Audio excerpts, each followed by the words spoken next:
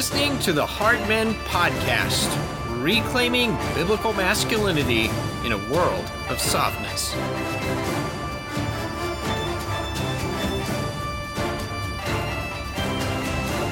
Welcome to the Hard Men Podcast. I am your host, Eric Kahn. This is Season 1, Episode 3, and this episode is titled, What Does It Mean to Be Hard or Soft as a Man?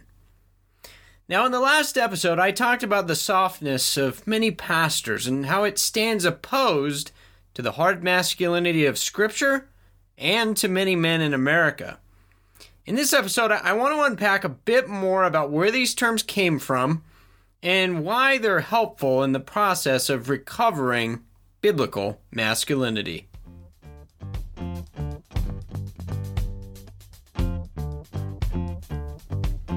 What I want to do now is turn to Matthew chapter 11 for a bit of exegesis and explanation of where these terms for hardness and softness come from.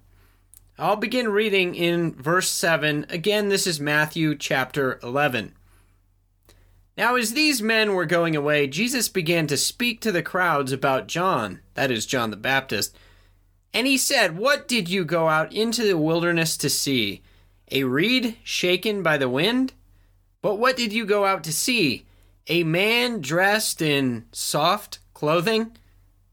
Those who wear soft clothing are in kings' palaces. But what did you go out to see? A prophet? Yes, I tell you, and one who is more than a prophet. This is the one about whom it is written, 'Behold, I send my messenger ahead of you, who will prepare your way before you.' Truly I say to you, among those born of women, there has not arisen anyone greater than John the Baptist. Yet the one who is least in the kingdom of heaven is greater than he. From the days of John the Baptist until now, the kingdom of heaven suffers violence, and violent men take it by force. For all the prophets in the law prophesied until John. And if you are willing to accept it, John himself is Elijah who was to come. He who has ears to hear, let him hear." Now, as we were looking at this passage, I want to point out a couple of things. First, notice that Jesus commends John the Baptist as the example of a man par excellence. This is what men ought to be like. He's saying that in this sense, John is a model for masculinity. He's also saying that there are definite traits and virtues that you could visibly see about John, and he's commending those to us. There's a certain way that a man dresses himself. There's a certain way that a man carries himself. He speaks a certain way. His mannerisms are a certain way. And his attitude toward comfort and ease on the one hand, and discipline and moral toughness on the other are revealed in the way he carries himself. Now, second, when he describes John, Jesus particularly says that a man should not be soft. It's interesting because the word here in the Greek that Jesus uses is malakos, which means soft or effeminate. It's the opposite of hard masculinity, or what we'll come to call hard masculine virtue. It's very clear at this point that Jesus is saying men should not be soft. John wasn't soft, and neither should we be. Now, the reason John wasn't soft was because he lived a hard life in the wilderness, right? He ate honey and locusts, and more than that, he didn't care about the opinions of men. He wasn't swayed by the religious upper crust. He did not choose a life of comfort and ease, and Jesus points that out. He didn't live in the Hall of Kings with soft clothing and an easy life. But instead, he accepted the strenuous life. And I want you to hear that. He accepted, he embraced, and he pursued the strenuous life. As we'll talk about in coming episodes, this is really at the heart of masculinity. This resolve to embrace the hard life, the strenuous life. It's a life of discipline and difficulty and moral virtue. Well, this is at the very heart of what it means to be a hard man. Now, third, I want you to notice this. Soft men reveal their softness in the clothing they choose. Now, this isn't the main point of what I'm driving at right now, but I do want you to notice an important feature of the text and what Jesus says. He says that there's an external thing that's revealing an internal reality. So, in other words, a man's clothing, his bearing, his demeanor, it's an external reality that reveals his inner character. You see, soft and hard men will be noticeable to the keen observer. In our culture, we want to say things like, well, there's no way to say that a man should dress this way or act this way. But that's not what Jesus says. He says you could look at John's life and know that he was a hard man. So we're going to unpack throughout the season what that looks like, but for now, understand this principle. Also understand the culture in which we live in. Most of us are ashamed to say, when we see something like this in a man, maybe it's hard masculinity, maybe it's effeminacy, but we don't want to say, that's a man, and I can tell. But when you watch a movie and you see John Wayne in a Stetson hat, you say to yourself, there's a man's man. And we know it. Maybe we can't explain it, but we know it. On the other hand, when you see Justin Bieber in his skinny jeans with no shirt, all tatted up, his underwear are showing, and he's got bleach blonde hair with earrings, there's not many men that don't look at that and say, yeah, that's a little gay, bro. Now, here's the point, and I want you to hold on to this. Clothing matters. Externals matter. We're going to have difficult conversations about how they matter, but for now, the principle is they do matter, and they signify something about our masculine virtue. Now, the fourth point I want to make from the text is that malakos is a word Paul also uses to describe effeminacy somewhere else. And Paul says that it is a sin that will send men to hell and keep them from entering the kingdom. Now, I want you to think about that for a second. That's a pretty powerful statement. We've just gone from the realm of effeminacy may not be the best, maybe it's a preference, maybe I don't like it, to it's a sin and it will damn you for all eternity. Well, you better have some proof, Eric, to back that up. And I do, and I want to share that with you. But I want you to see how this truth flies in the face of really any cultural popular view in America about biblical sexuality. We think it doesn't matter how you dress. It doesn't matter. So what if a dude has a limp wrist and he's soft? So what if he can't work hard? And he complains at even the slightest physical exertion. Maybe he speaks with a lisp. Maybe he wears painted-on skinny jeans, or worse, capris. So he likes to play with dolls, and he acts like a woman, and he's very emotionalistic, and shoot, he even harbors a crush on Zac Efron. But what's the big deal? Well, as it turns out, there is actually a big deal, and that's what Paul is saying. The passage I want to look at where Paul addresses malakos, effeminacy, softness, is in 1 Corinthians chapter 6, and we're going to read starting in verse 9 through verse 11. Now, verse 9, Paul says this, "Or do you not know that the unrighteous will not inherit the kingdom of God? Do not be deceived." And now he's going to list the unrighteous, the people who will not inherit the kingdom of God. These people will not be with God in eternity. And he also, note this, he says, don't be deceived. We live in a generation that is deceiving people, and people are deceived about biblical sexuality. So these are the people Paul lists. He says, neither fornicators, nor idolaters, nor adulterers, nor, here's our word, the effeminate, nor homosexuals, nor thieves, nor the covetous, nor drunkards, nor revilers, nor swindlers. None of these people will inherit the kingdom of God. Now listen to verse 11. He says, such were, past tense, such were some of you, but you were washed, you were sanctified, And you were justified in the name of the Lord Jesus Christ in the Spirit of our God. Friends, these are profound words. Listen, point number one, what Paul says. Paul is saying that effeminacy, the word he uses here is malakos, softness, effeminacy, it will send you to hell. Listen, I've had many friends say this to me.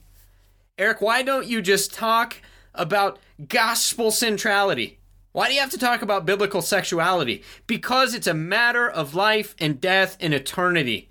That's why I talk about biblical sexuality. That's why I address biblical masculinity. That's why I'm continually pointing to what is biblical and unbiblical, what's effeminate.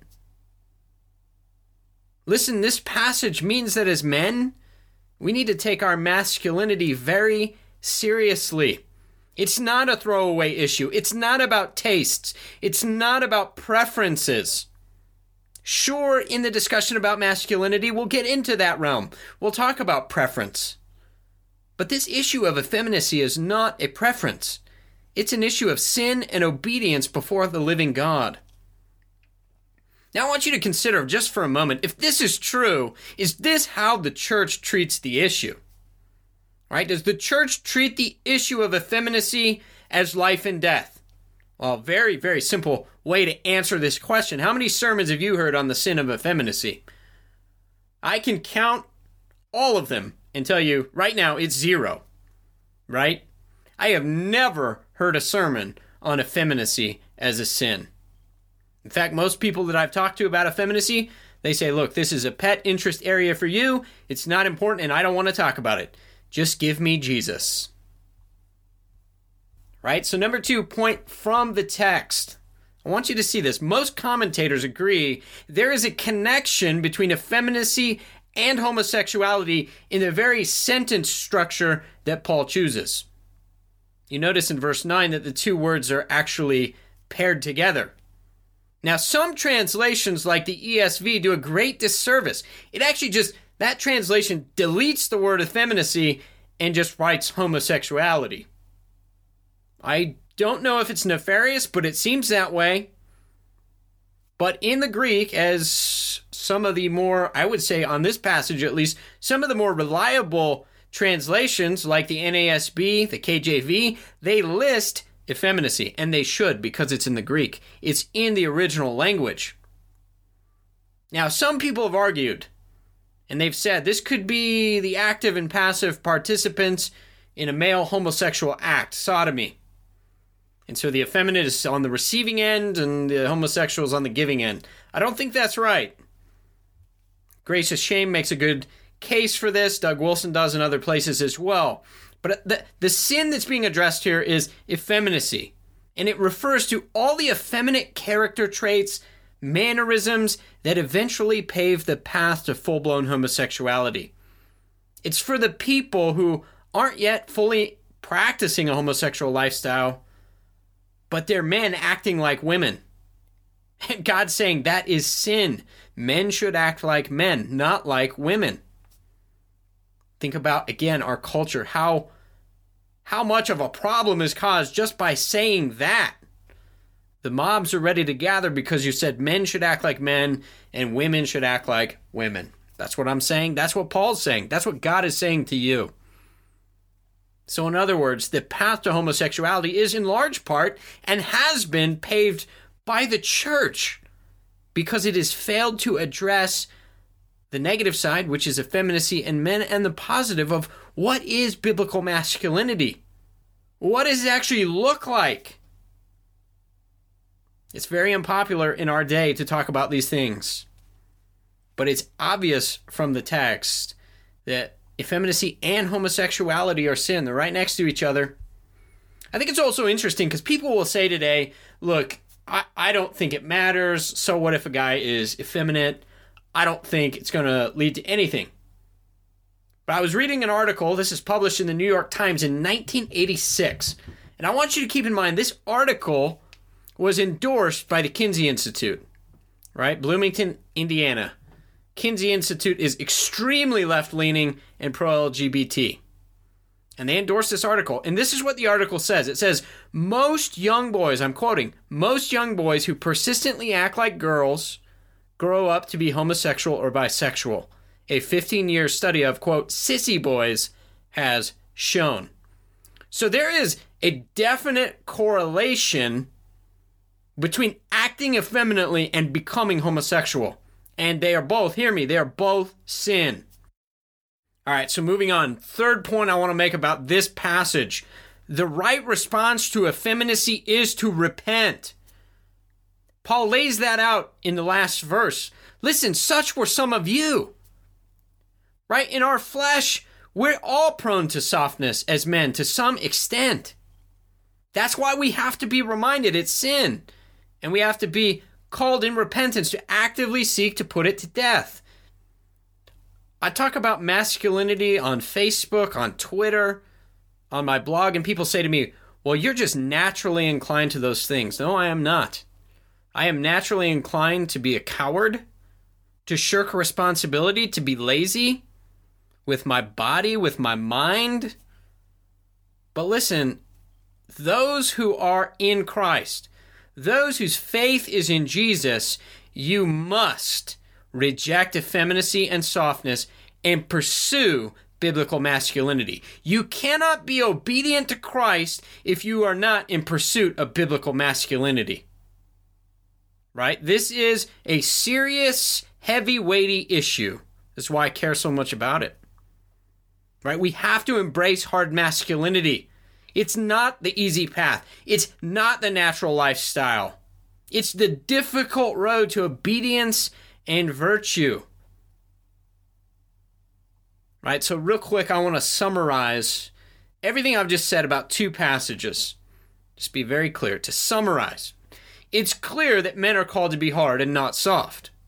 Men should pursue robust, masculine virtue, and they should seek to eliminate and put to death effeminate softness in themselves.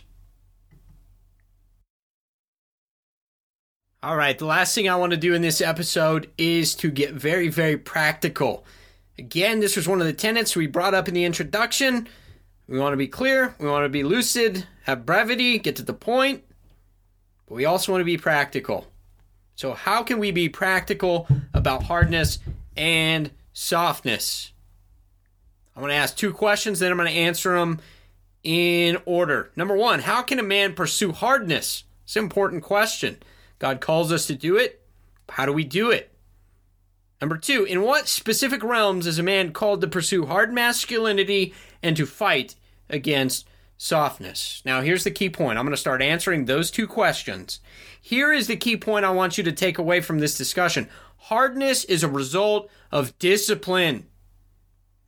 Probably the core masculine virtue upon which all other virtues depend is discipline. Hardness is a result of discipline, and it is a way of life, not a single event. So you want to be hard? You want to be a man? As Scripture and God has created and called you to be, you're going to need discipline, and you're going to have to embrace that discipline as a way of life. It is not a single event. If you want to be hard, you have to live hard. And there's three ways I want to give you that you can do that. How can we grow in discipline toward hardness as a way of life? There's three ways. There's more, but I'm going to point to three today. There's three ways. Here they are. How can a man be disciplined for hardness? Well, he can discipline his muscles, his morals, and his mind. Number one, a man's muscles. First and foremost, when a man disciplines his body physically, his muscles get harder. Like, that's just a physiological reality. Right? He's like a hardened carbon steel knife blade that now has an edge. Right? Before, he was lazy, he overate, he neglected action. And so what do we say about men like that? We say they're soft. Right? We talk like this all the time because our words know better than we do sometimes. But it's interesting, when a man is physically soft, he's also psychologically soft. He's also morally soft. So this is why I start with a man's muscles. If you cannot discipline your body to be hard, you will fail in every other area and virtue of masculinity. I promise you. Right? This is why when you enter military forces, you go to boot camp. You join, go to boot camp. They literally put a boot in your rear end, right? Because you have to be made hard. If you're going to be a fighting man, the military understands you got to be hard and you got to be physically fit. You are going to fail morally if you are not physically fit. And I don't mean so you can preen in front of a mirror at the gym. I mean so that you can war. Right? Men are made to be warriors, and you need a body that can get you there. So a man should pursue physical discipline to bring about a hard body and a hard mind. They're tied together. You cannot separate them. You want to be hard? Discipline your body physically. Second, what is the other realm that a man can pursue discipline and hardness? A man must be morally hard. So number 1 was muscles. Number 2 is morals. A man must be morally hard. What do I mean by this? It means disciplining yourself to live by a set of moral principles and masculine virtues, not about what's easy in the moment. Right? You all know what I'm talking about. I know that I should probably put in the work and not cut corners on this project, but I really want to go drink beers with my buddy, so I'm going to do something morally egregious. No matter how small it seems, that's what it is. Right? But the man who has learned to live by principle, he says, it doesn't matter how tired I am, I will do the right thing. It doesn't matter how financially strapped we are, we're still going to tithe our paycheck. Right? You choose to live under the weightiness of a set of moral principles and virtues, despite how you may feel in the moment. A man must be this. A man must be this if he's going to be hard. It means acting courageously in the face of fear. It means embracing hard challenges. It means refusing to compromise on truth, even when it means unpopularity. You know how I know we don't have a lot of hard men in the church? Because every time a difficult doctrinal issue comes up in the church, the leaders in the church bail. They won't come out and say homosexuality is a sin, repent. No, what do? They say, well, it's not God's best for you. Dude, that is moral compromise. You do not fear God, you fear man. Think about John the Baptist, right? He lost his head, literally. It's not a metaphor. He was beheaded for challenging the king and saying, what you're doing is wicked and evil. You need to repent. He did not soft pedal the truth. That's what hard men do. They speak hard truths and they stand by them and they don't back down. They speak plainly and they speak clearly. What else do? They cultivate a relentless diligence in their work. That's moral. That's a sense of weightiness and vocation and masculine virtue. Right? You think going to work and just slacking off, you think that's not a moral decision? It's a bad one, but it's a moral decision. Hard men know how to sacrifice temporal ease and comfort for long-term moral commitment. That's what John the Baptist did. That's what you have to do if you want to be a hard man. Third and finally, we're about done. Third and finally, a man's mind must be disciplined to think rationally and clearly instead of emotionally and reactively. Right? So we did muscles, we did morals, and now we're on a man's mind. Right? You have to discipline your mind. How many men say things like this? And it's utterly stupid. Well, I'm just not a reader. Man, I don't give a crap what you are. You're going to become a reader. You're going to become somebody who at least listens to sermons, listens to podcasts. Maybe it's not reading as much as listening, but guys, you have to discipline your mind. You think people like to wake up at 4 a.m. and lift weights? I mean, yeah, eventually maybe you enjoy it. Jocko Willing. Well, he does it because he knows how to discipline himself, but don't think that's all about that man's body. He's disciplining his mind. And when you listen to the man speak, and Jordan Peterson and Rollo Tomassi, those are men who know how to discipline their minds. Right? You want to be a hard man, you have to have a hard mind. You have to know how to rule your emotions rather than to be ruled by them. Right? Why are so many men today soft? It's because they're coddled. And they say, well, I just feel like a victim in the world. Life is hard.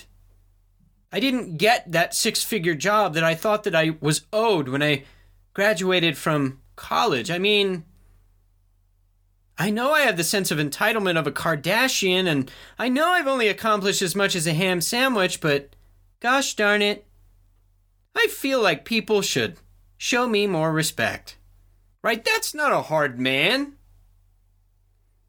We live in a generation that tells us to trust our feelings. It tells us we're entitled. If bad things happen, it tells us we're a victim. But listen, a hard man is ruled by principle, reason, and the Word of God. You need to learn logic. Like, how many of the stupid things the media tells us could be destroyed in 5 seconds by somebody who knew what a logical fallacy was? That's a red herring. Right? Ad hominem. You're attacking me, not my argument. Right? Men need to learn these things. So I encourage you, discipline your muscles, discipline your morals, and discipline your mind. You will be a better man. You'll be a hard man. You'll be living in repentance and faithfulness to God. You'll grow up. And that's what our generation of boys with beards needs. Well, thanks for listening to the Hard Men Podcast. It's been a pleasure. For more on the topic of masculinity and biblical sexuality, be sure to check out my website, ericconn.com. That's ERICCONN.com. Sign up for my newsletter. Follow me on Instagram or Twitter. Handle is all lowercase, ERIC_CONN. Be sure to follow me on Facebook as well. If you have questions or feedback, please let me know. We'd love to interact and engage with you. So send me your comments at any one of those outlets. Now, until next time, men, stay frosty, fight the good fight, act like men.